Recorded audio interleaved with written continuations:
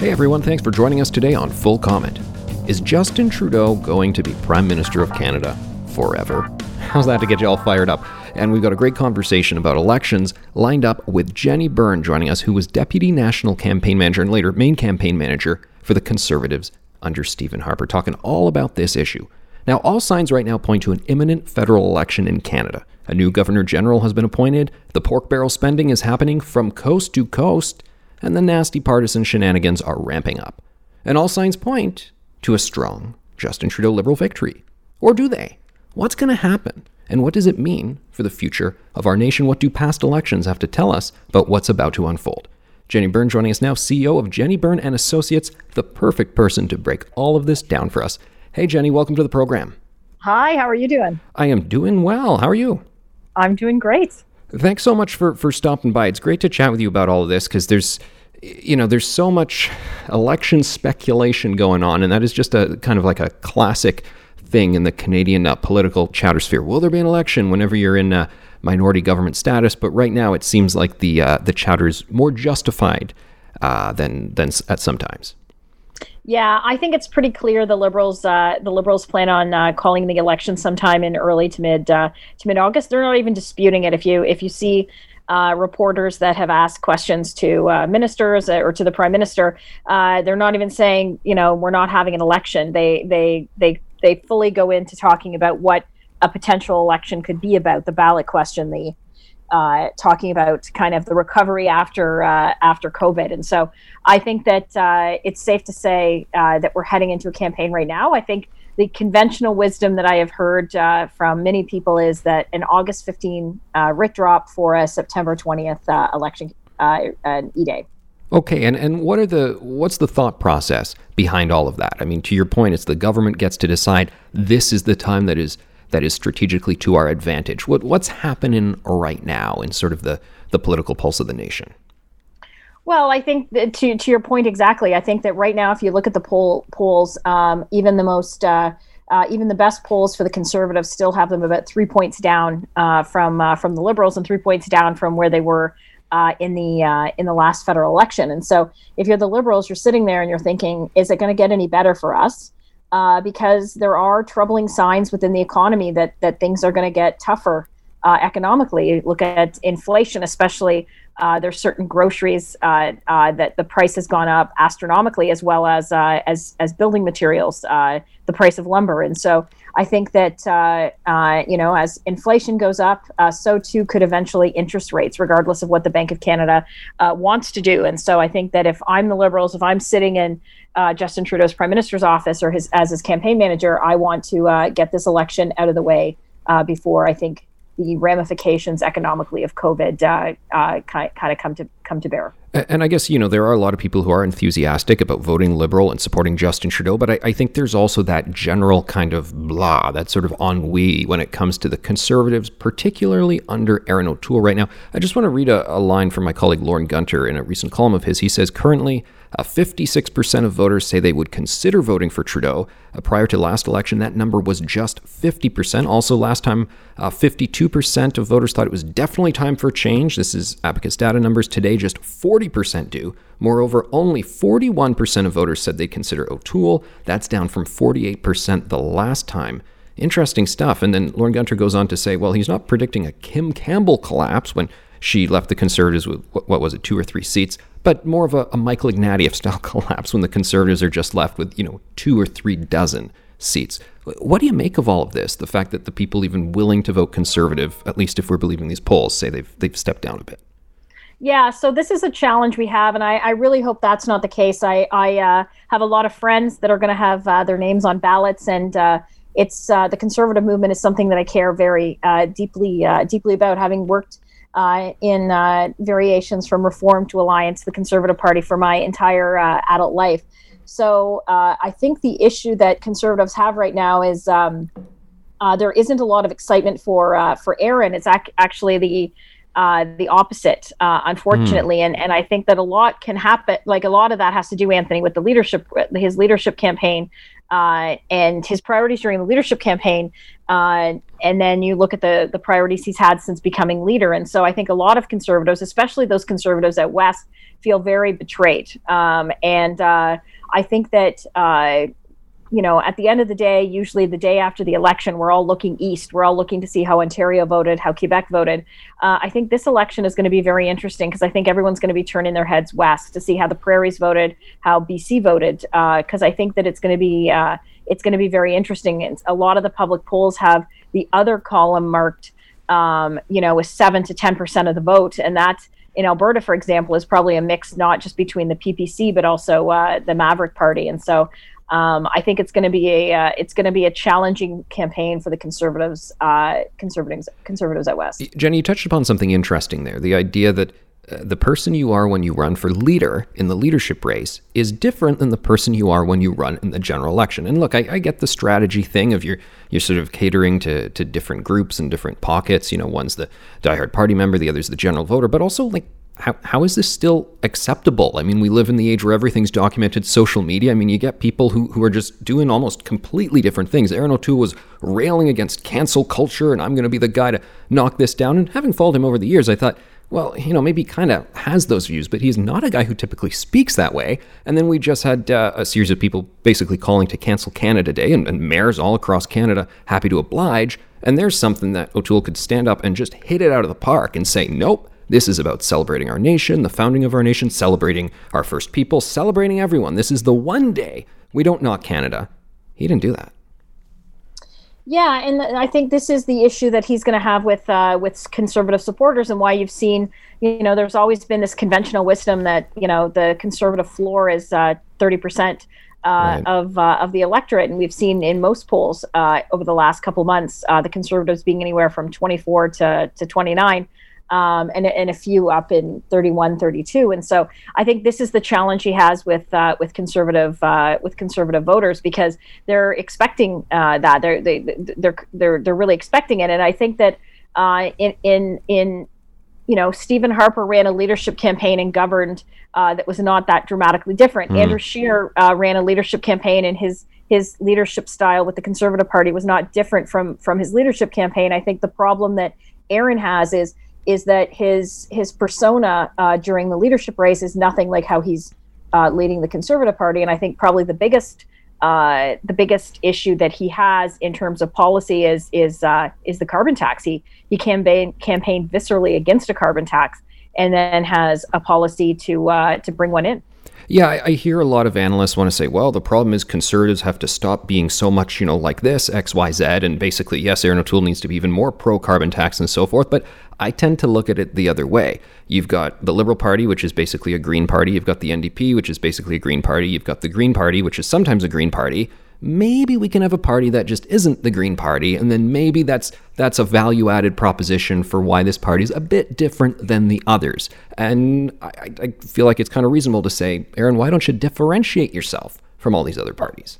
Well, conservatives, I agree with you, Anthony. Conservatives don't win when they try to out-liberal the Liberals. And so we've seen conservative parties do well on things like taxes and the carbon tax. And I think the carbon tax has become very extremely symbolic in a whole host of reasons. But Doug Ford was elected with a massive majority government just over 3 years ago in Ontario, with his signature policy being against a carbon tax and saying he would not implement the federal government's plan to bring in a carbon tax. And you've seen Scott Moe and Jason Kenney and others, Blaine Higgs, that all campaigned on carbon tax. So I think that if there is a view within Aaron's team that they have to kind of put more water in their wine to win the election, I think that the past conservative victories, both federally and provincially, would indicate the complete opposite of that. Yeah, I mean, I feel like generally conviction politicians prevail, whether it's Barack Obama or Donald Trump or Stephen Harper or, there's other people on the left who do well. I mean, Bernie Sanders is a conviction politician. I know he hasn't sort of prevailed and come to victory, but I mean, the people who really have the staying power and attract the supporters and so forth are the ones who kind of say what they mean, plant their feet firmly on the ground and stick with it.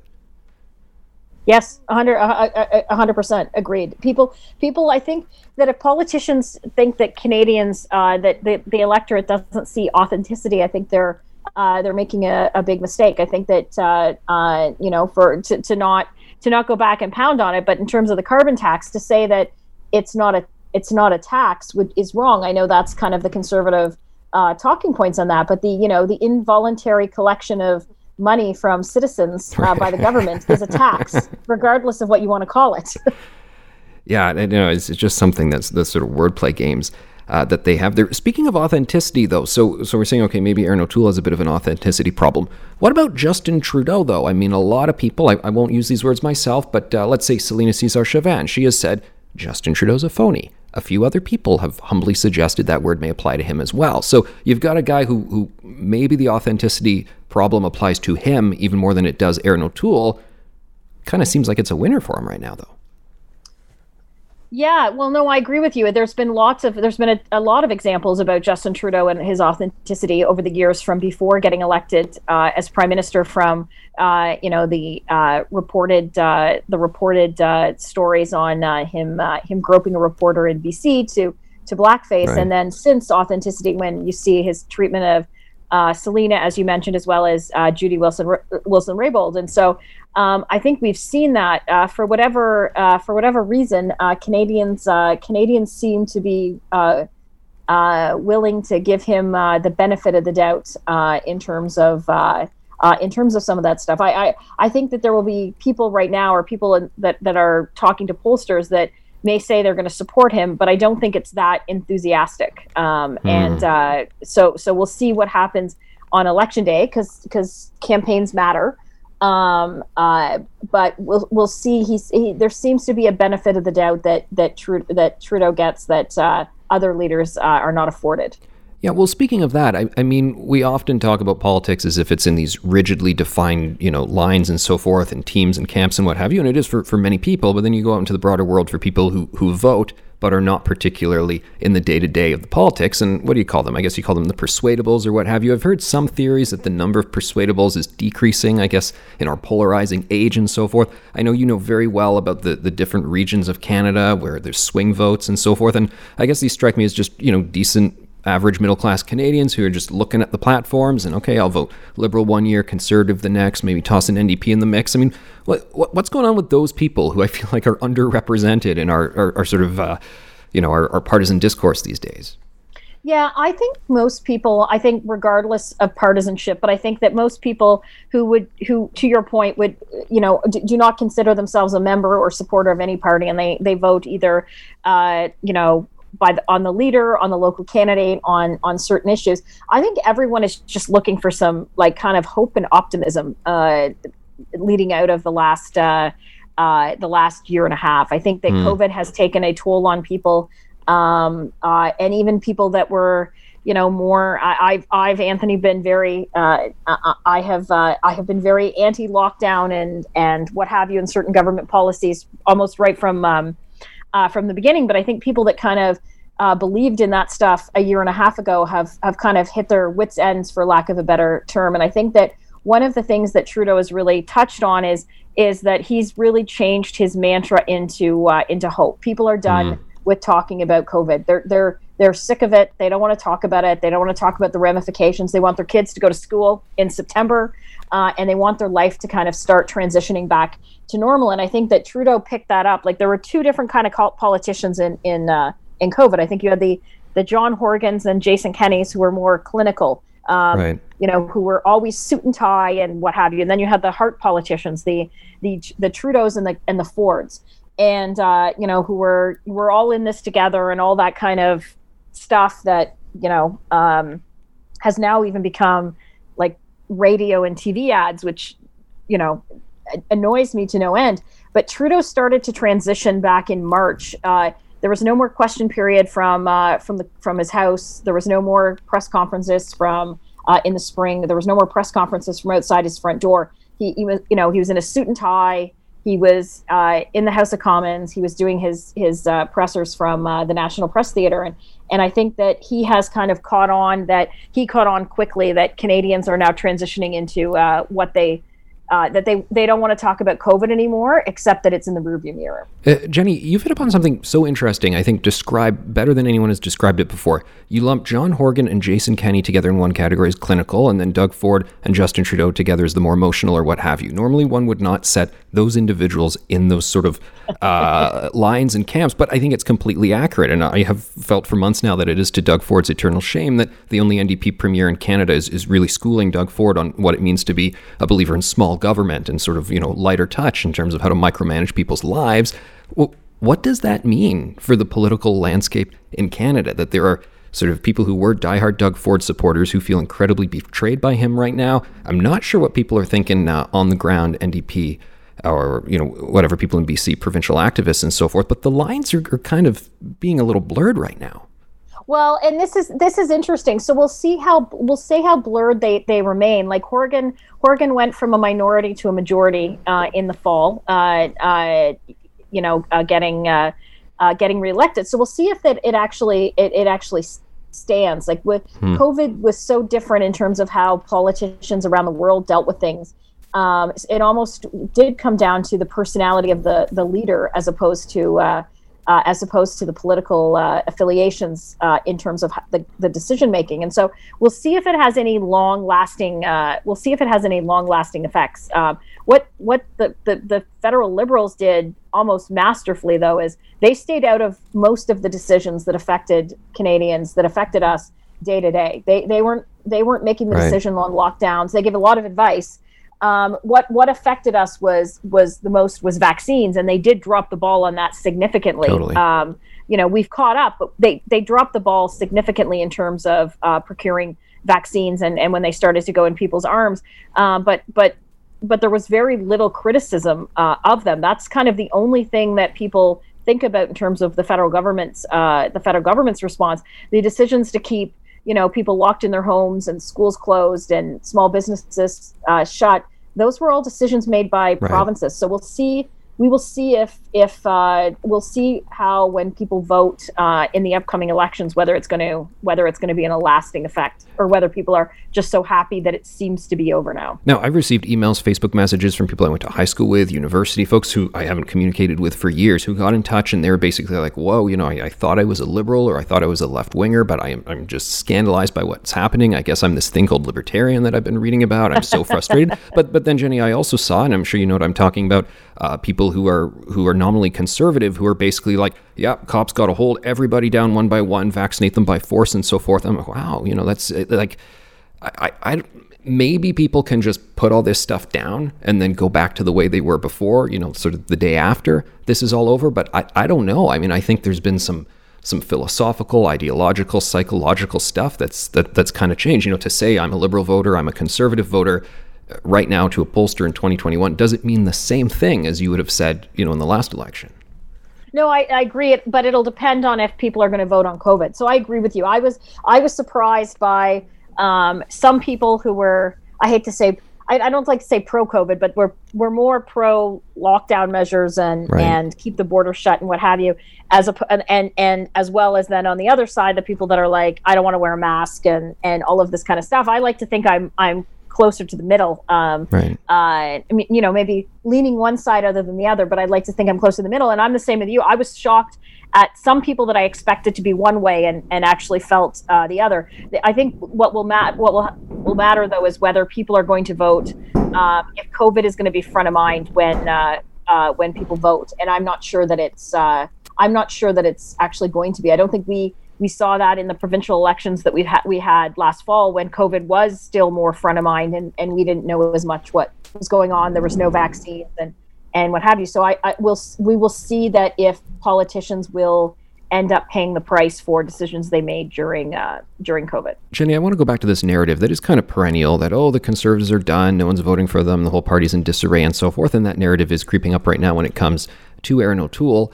And we talk about Justin Trudeau's last victory as if, he totally destroyed the Conservatives, but I mean, he didn't. Andrew Scheer and the Conservatives got more votes than the Liberals did. More people ticked off Conservative in Canada in their ballot last time around than did Liberal. Just, that doesn't win you government, depending on the way the seats distribute and so forth. But the idea that all is not lost when that's actually the outcome of sort of the ballot taking and so forth. What does that tell us? Well, listen, as I said, campaigns matter. I think that Aaron has a lot of good attributes. I think that it'll be interesting to watch the debate, for example. Like, Aaron's a very skilled debater, not only in the legislature, but he's a former lawyer. He's a lawyer as well. So I think that I don't think that it's. I think the campaigns matter, and so I think that conservatives are going to be expecting a very strong campaign out of the gates with Aaron. With Aaron and his team, but I think that we should expect the same from the other parties. The Greens are in a bit of disarray. Like, we could talk for hours on their problems as well. The NDP right now is polling well. Singh, from what I have heard, the NDP campaign has more money than what they had the last time. They're doing well. And the Liberals, I think they made they made mistakes during the last campaign, but I think their biggest flaw was they decided to not go negative. It was the Sunny Ways Justin Trudeau campaign. And I think that after it was exposed of him wearing blackface, he never really kind of got his sea legs back. He never really fully recovered from that. I think on a personal level, just watching him, he was very, very shaky. And I think, Anthony, the difference that they are going to make, the difference in this campaign, which is not good for the Conservatives, I would be shocked if they didn't go negative. I think that they will run a contrast campaign. I don't think they'll make the same mistake that they did last time, because they very easily could have eked out some more victories, especially in Ontario and the East, if they'd run a negative campaign. Now, when you say go negative, do you mean, okay, Erin O'Toole's policies will be bad for you and your family for XYZ, or do they mean you're a racist, you're a this, you're a that, and so forth? And it's always quite something that the one person who has been found to have worn blackface so many times in his 20s that he doesn't remember it is the one making those accusations. But for whatever reason, some people are sort of amenable to it being framed that way. What are we going to see? Well, and I think that the photos just from his high school, when he was a teacher at a high school, I think he was in his 30s then, or at least close to it. So it's not just 20s, but I don't think they can go negative, as in, you're a racist or any of the culture stuff, because there's nothing you can say about Aaron or the Conservatives. It's just, it would be factually inaccurate. The best negative ads are the ones that have a grain of truth in them. So I don't think they can go after Aaron on a personal level. He's he's a former Sea King navigator. He went to RMC. He's a lawyer. He's a family man. I don't think there's anything they can go there. So I guess they can try. They will probably turn to conservative policies. What they'll focus on, who knows? I just don't think they're going to. Kind of wear the kid gloves with the Conservatives or the NDP for that matter, this campaign like they did the last. No, you're so right. The ultimate ad still is the one that the Conservatives did. Michael Ignatieff, he didn't come back for you. And I know Ignatieff was so upset. He wrote pretty much an entire book about how much he hated that ad, and there's been so much discourse about it and so forth. But the kernel of truth to it, does a guy quit being like a senior position at Harvard, making lots of money, influential in the U.S. scene, to just go to Canada and, be a random backbencher? No, you know what happened here. And I read the guy's books. I really appreciate a lot of his work. I admired him a lot as a writer, but you're kind of like, yeah, this ad kind of gets to something here. Well, he left to leave Canada very shortly after the 2011 campaign. Right. Yeah, I guess that's kind of telling. It tells you all you need to know. Exactly.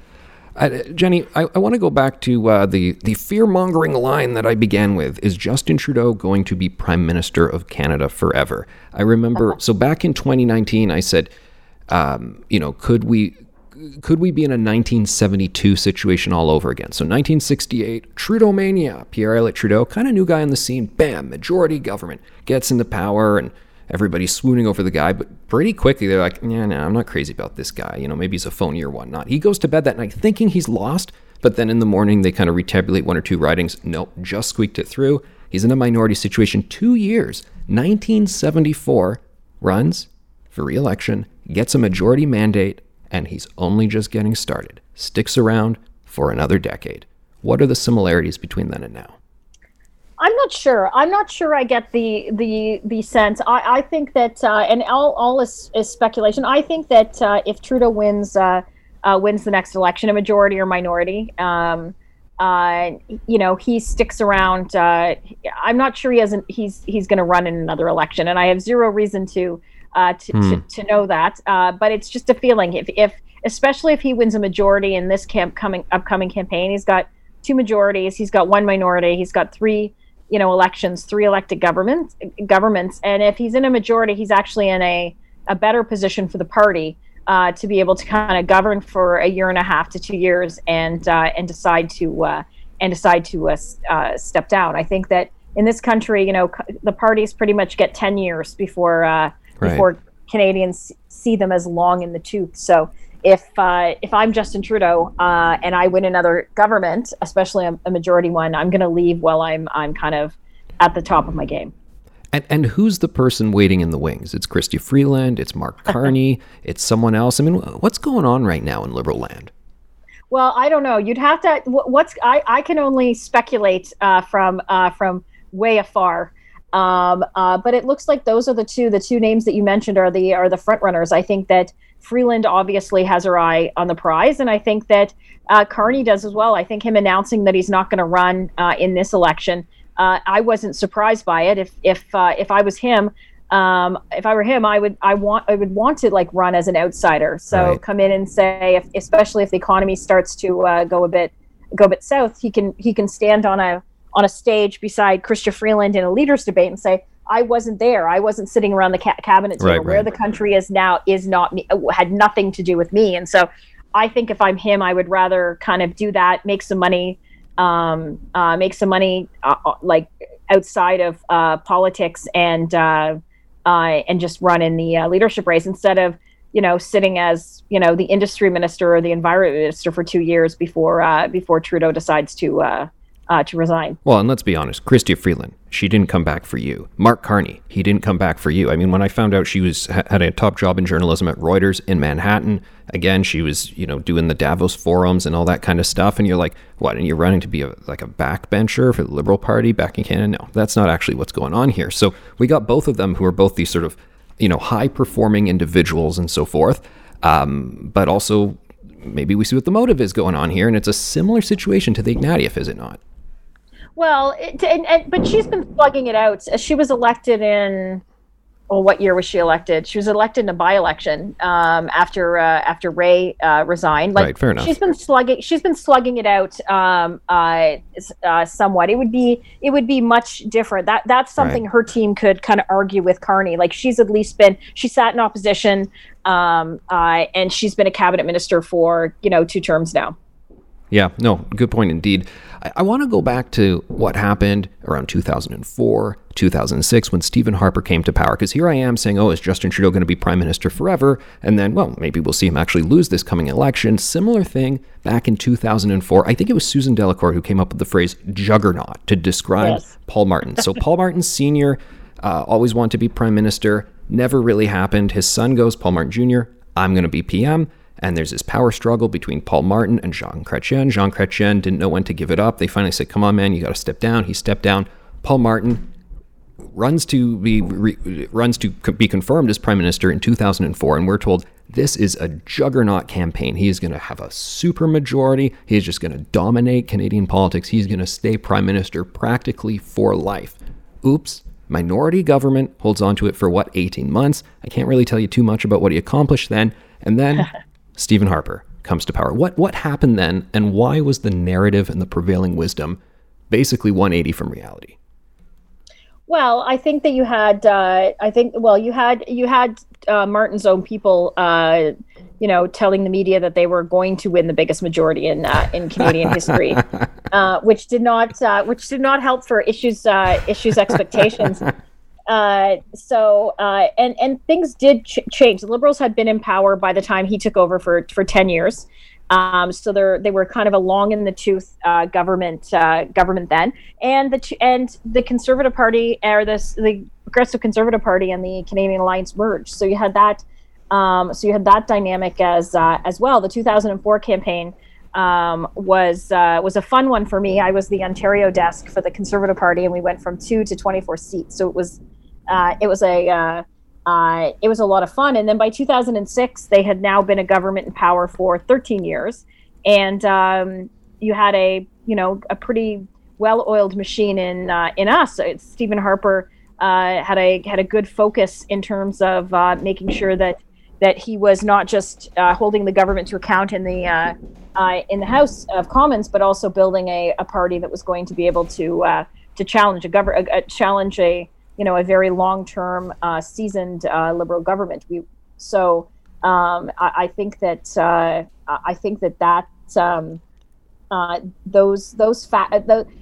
those were a lot of factors. I'm not sure I see similarities, unfortunately for Aaron, that we had in 2004, the 2006 campaigns. But I know there was a lot of commentary at the time that Stephen Harper was not a brand name. He wasn't any sort of celebrity figure. He was very lacking in charisma. And those are similar things that was said about Andrew Scheer previously. They're being said by some people about Aaron O'Toole right now. Where are the similarities and dissimilarities then with those sort of analyses? Well, I think you're always going to have certain members of the media that have those similarities that conservative leaders don't have the charisma, don't have the gravitas. No one's going to be able to. Perpetual narrative.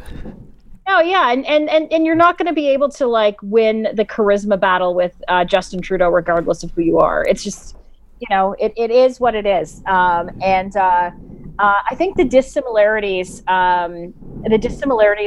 is that well, for lack of a better term, Aaron isn't Stephen Harper, and so I think for a whole host of reasons. But I think that Stephen Harper, we had a very strong party, a very strong apparatus, and I think that and a strong ground organization. And I think that part of the challenge that Aaron is going to have during this campaign is that because people feel somewhat disappointed because of some of the policy stances he took during the leadership race versus how he's governed. It's hard on a good day to get volunteers and what have you out and about, to go door knocking and make phone calls. I think that it's going to be a challenge for some candidates based on that. Yeah, I mean, what is the energy level right now among the conservative base and among the donors and the people who really do that sort of, slugging it out, knocking on the doors and so forth? Well, I think there's some candidates that have great teams going. I know my friend Melissa Lantsman, who's running in Thornhill to replace Peter Kent. She's got a fantastic team out, and they're knocking on doors. I think there's other conservatives that are a little bit less anxious to get to get involved. But I think the mood very much is. Conservatives will be there's still a level of optimism among conservatives that they want, they're looking forward to this campaign. They're excited because they do want to replace Justin Trudeau. And so I think that although people are upset regarding certain policy stances, there's still a high level of expectation that Aaron's going to do well in this campaign. In terms of fundraising, I guess we'll see. The Q2 numbers, the second quarter numbers aren't out yet. I know they were released provincially yesterday or the day before here in Ontario, but I guess we'll see kind of what the second quarter brings when they're out. They should be out soon. When it comes to things switching around, unexpected changes, I'll never forget back in 2015, what happened with the NDP and my pal Tom Mulcair. It was so fascinating to see that during the summer there in that campaign, it looked like Tom Mulcair was going to become Prime Minister with a majority. First NDP government in Canadian history, building upon those successes that Jack Layton brought them in 2011. And then all of a sudden, in a matter of, 2 weeks or so, I know you were watching these numbers day by day, switches around and you see Justin Trudeau surge. And I remember writing pieces where I said, when it became clear Stephen Harper was no longer going to be, likely wouldn't be Prime Minister anymore, and I was saying, Tom Mulcair is actually, not a bad choice in terms of, fiscal sanity and so forth. I'm not sure if you want this Trudeau as Prime Minister, and people thought it was like some conspiracy theory that I want to split the votes. And I was like, no, I think this might be a smarter choice than Justin Trudeau, but it was not to be. And Mulcair went from hero to zero really quickly. But then at the same time, just a few months before, there were polls that said his name recognition was pretty much zero. So it's just something these days, how fast things change. 100%. Things can change on a dime. And Mulcair's numbers and his the polling went down for them in Quebec first, pretty much the last week of September. And I think that other Canadians looked then that if the NDP, if the party that Jack built in Quebec was not going to be sustainable, then they wouldn't be a sustainable government. And I think that hurt them. That hurt them as well. I'll be honest with you, though, Anthony. I never thought for a minute that the NDP was ever our opponent in the 2015 campaign. I knew it was all going to be the Liberals. I do think, though, if I can put forward a couple alternate universe theories, if Tom Mulcair, because he's traditionally a Liberal, he was a Quebec Liberal cabinet minister, if he in that by-election had not run as an NDP MP, but as a Liberal MP, things would look very different now. Who did run for leader in the Liberals in 2011? If Jack Layton had unfortunately not, died before his time, politics would look very different in Canada right now. I mean, just very simple, who's on the scene, who isn't, and so forth, I think plays a huge role. Lots of hypotheticals there. I wouldn't even know where to start in terms of commenting them. That I'll be honest, I try not to talk hypotheticals. Right. No, fair enough. It's just looking at all the puzzle pieces and you go how things just could have absolutely been so different there. When people, are asking you, make the prediction right now, where are you leaning? If we can talk hypotheticals. I don't usually like to talk hypotheticals, and I never give seat projections. But I would say right now, if the polls are correct, I think the Liberals are at least going to get their. I think they're going to get their minority back. I am going to keep my fingers crossed that the Conservatives run a campaign that I know that Aaron ran a very good leadership campaign. Let's take policy aside in terms of the ground operations. My friend Fred Delory ran a very good leadership campaign in terms of, identifying votes, selling memberships, identifying our members, and then getting them out to vote. And it could not have been easy during the height of COVID. So my expectation is Aaron, through the debate and the campaign that they're going to run, is that they are going to defy some expectations and do better than what some of the polls are saying. Jenny, that is my hope. Before we go, broadly speaking, I know so many Canadians are complaining about the toxicity in politics, the tone. Everything is at this sort of Twitter level of got you, and if I can find a way to sort of reassemble your sentence and your words to make it look like it's a this or a that, so I can call you this name or that name and so forth, I will, and that's increasingly what it's about. So many people say they're tuning out of that, but I also feel at the same time so many people really relish in that, and they love it, and they love the mudslinging, and more people have actually gotten in the game and so forth. It is just such a mess, the sort of general nastiness of it. I'm a guy who just loves public policy and, fighting out those details and so forth. And, one can be very passionate when one has those discussions and so on. But where are we heading right now in Canadian politics about how we even discuss politics, how our elections are fought and so on? Well, I actually think things haven't changed that much. I just think because of social media, we just see it more. I think that it's always had the level of discourse, but it's just more people are participating in it through Twitter or Instagram or, the TikTok, which I'm not on, but I hear about from my young cousins. So I think it's always been there. I think it's just it's become more mainstream in terms that more people are engaged on a day-to-day basis. It's not like when, I was younger and it would literally be, you watch the 10 or 11 o'clock news and that's how you're getting your news. Right. Like I remember when I was first involved in politics that, I'd get up on Saturday mornings and the first thing you do is you'd gather all your change to go out to the different boxes and pick up all the papers. And that's how you got your, it wasn't like you woke up and checked Twitter for the news. So I think it's always been there. I just think that it's more prominent now because more people are involved or more people see it on a regular basis. Jenny Byrne, CEO of Jenny Byrne & Associates, thanks so much for joining us for this great conversation. Thanks today. for having me. Thank you. All the best. Full Comment is a Postmedia podcast. I'm Anthony Fury. This episode was produced by Andre Proulx, with theme music by Bryce Hall. Kevin Libben is the executive producer. You can subscribe to Full Comment on Apple Podcasts, Google, Spotify, or wherever you get your podcasts. You can help us by giving us a rating or a review and by telling your friends about us. Thanks for listening.